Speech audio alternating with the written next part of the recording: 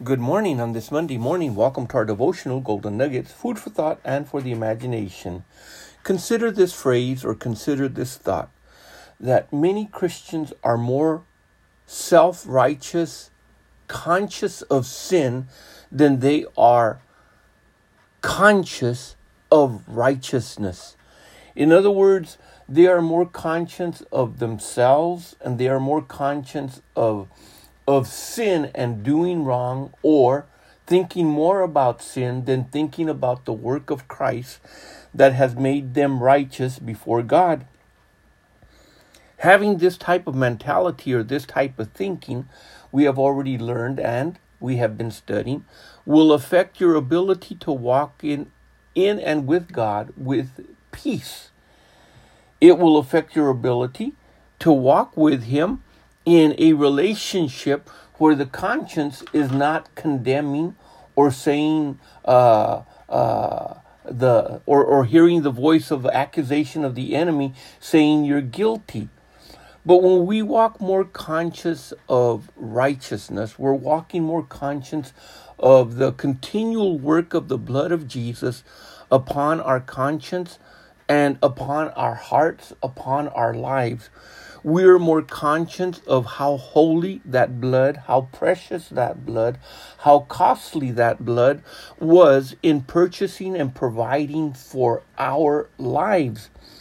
But when we're more sin conscious, we're more concentrated on ourselves, and we're more thinking of what am I saying, what did I say, what am I wearing, what am I not wearing, what can I do, what can I not do, how close can I get to the line before I cross it, etc. But a person that is more righteous conscious is thinking more about God, is thinking more about His kingdom, is more aware of the working of Christ in his or her life. And yes, He does purge out our sins. Yes, He does forgive us. Yes, He covers us. Yes, there is remission for our sins. And yes, we are to confess our sins. Yes, we are to repent. All of these things are true. But most people, as a Christian, live their lives thinking that is basically all they've got to do, instead of walking in righteousness and enjoying that. David walked in truth and David walked in righteousness before God. The scripture says of Job that God, when He told Satan, have you considered him? He's upright, a man that hates evil. A man that is mature, that is perfect before me. There is such a thing, and even in the Old Testament, when they didn't have what we have today, the written word of God, we have the ability of the Holy Spirit to guide us and to teach us and to lead us and to do all these things all of these things in our lives. But the account that God gives of Job is tremendous. He was a man that was perfect and upright. He feared God. And out of the fear of the Lord comes wisdom. Out of the fear of the Lord comes knowledge. Out of the fear of the Lord comes a walk with Him that is holy. So when we look at the Old Testament characters and the lives of these individuals, they lived a certain way, but it was also something in them. Now for us, because of what Christ has done, and because the law had been given by Moses by this time, our lives are now freed from the law in being fulfilled by the work of Christ, and by fulfilling also by walking in the Spirit and living by faith.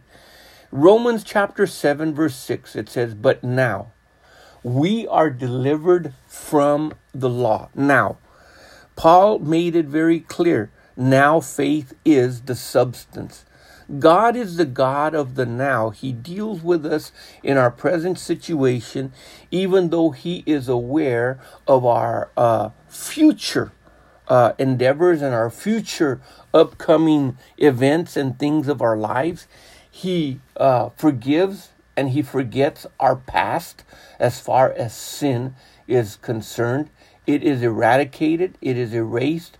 It is put into the depths of the sea, no more to be remembered.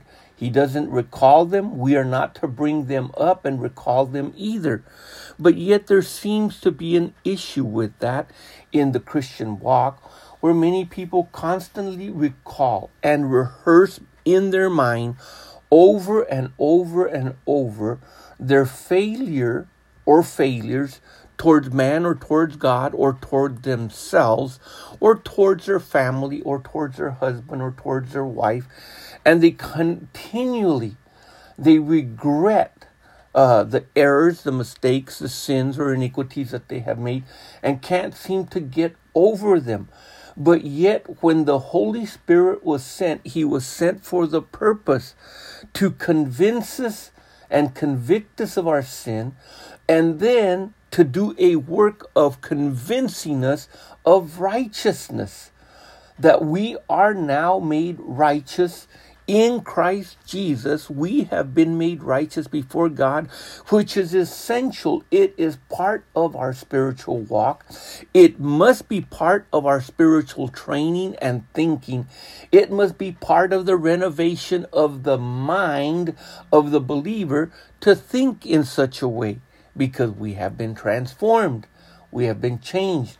And as we continue to listen to the Word of God and continue to obey the Word of God, there is a continual shedding of the light and the truth of that Word to purge the conscience, to purge our hearts, to purge us from sin.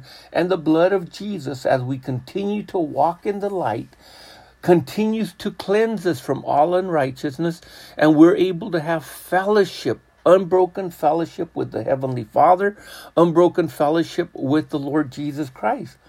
But if we continue with the mentality and thinking that past guilt, that past condemnation of what we did or what we were or what happened to us, and cannot jump over that one line, then that righteousness, that work that Christ has done for us, is becoming of no effect, because we must be able to enter into it. According to Romans 7, if we continue reading, it says, "But now we are delivered from the law. Being dead therein, we were held, that we should serve in newness of spirit." And the word for newness, it comes from the word kainos. When Jesus explained about new bottles of wine and the new wine in them, the new wine being simply the wine that one was accustomed to in that day, but new wine now he talks about and being put into new bottles, the new wine being now the Holy Spirit in our lives, and the old bottle, which was a dried up, cracked leather bottle that is renewed by soaking it in water and softening it up and putting oil and making it flexible. And it uses the word kainos. You know, it has to be a bottle that is different than what it was before. Our life in the past was shriveled up and was cracked and was shrunk because of sin. But now we are a new wine bottle. And in that wine bottle, a new spirit, a fresh spirit, call it a refilling of the Holy Spirit on a daily basis, causes a newness of spirit. When David and his sin, he talked about renew a right spirit in me. So there is a newness of spirit in us. There is something that happens deep within, that now we can walk different. We can think different. Serving God in newness of spirit and not in the oldness of the letter. Not simply going by a routine, by a form of, let's say, godliness or religion that absolutely has no life to it. In the newness of spirit that we have also been given a new spirit. In other words, we which were dead in sin are now made alive. And if the spirit of him that raised up Christ Jesus from the dead dwell in you, he will also quicken. He will make alive our spirit unto God, a new awareness that we were not conscious of before. We're imparted his divine nature according to the book of Peter, chapter 1, verse 4. We're partakers of his holiness.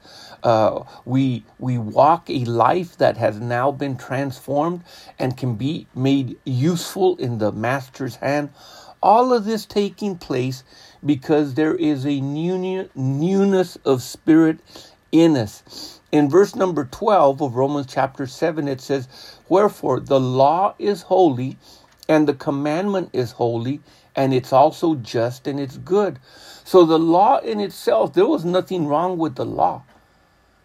But we, man, were weak in that we had not the ability. We had not the ability to fulfill the law and to keep the law.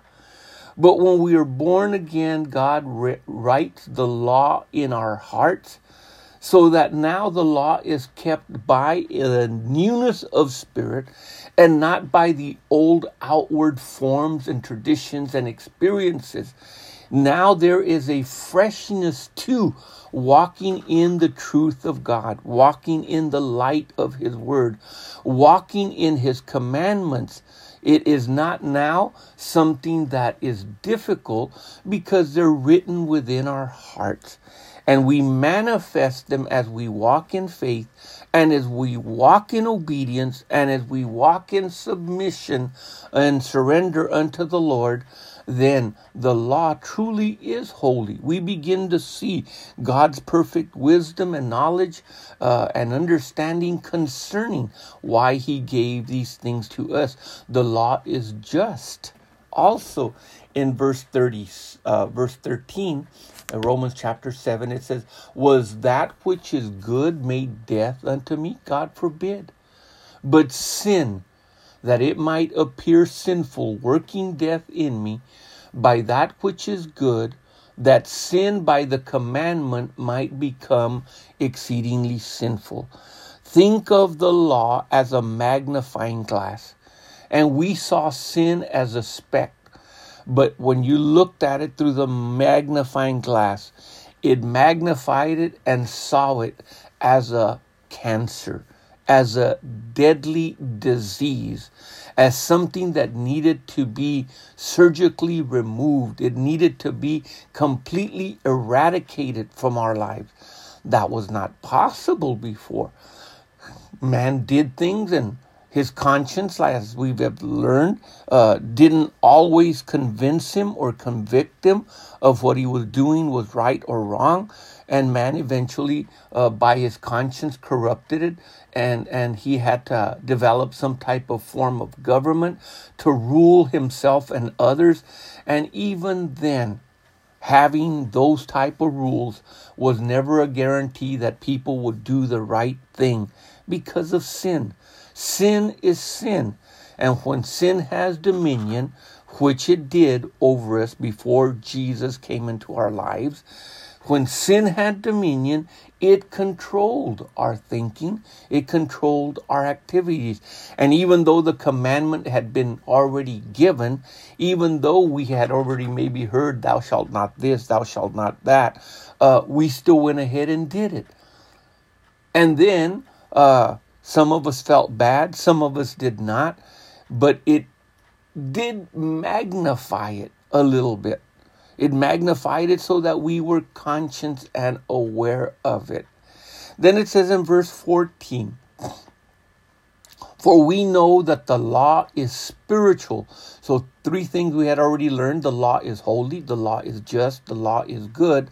Now we also know that the law is spiritual. "But I'm carnal, sold under sin."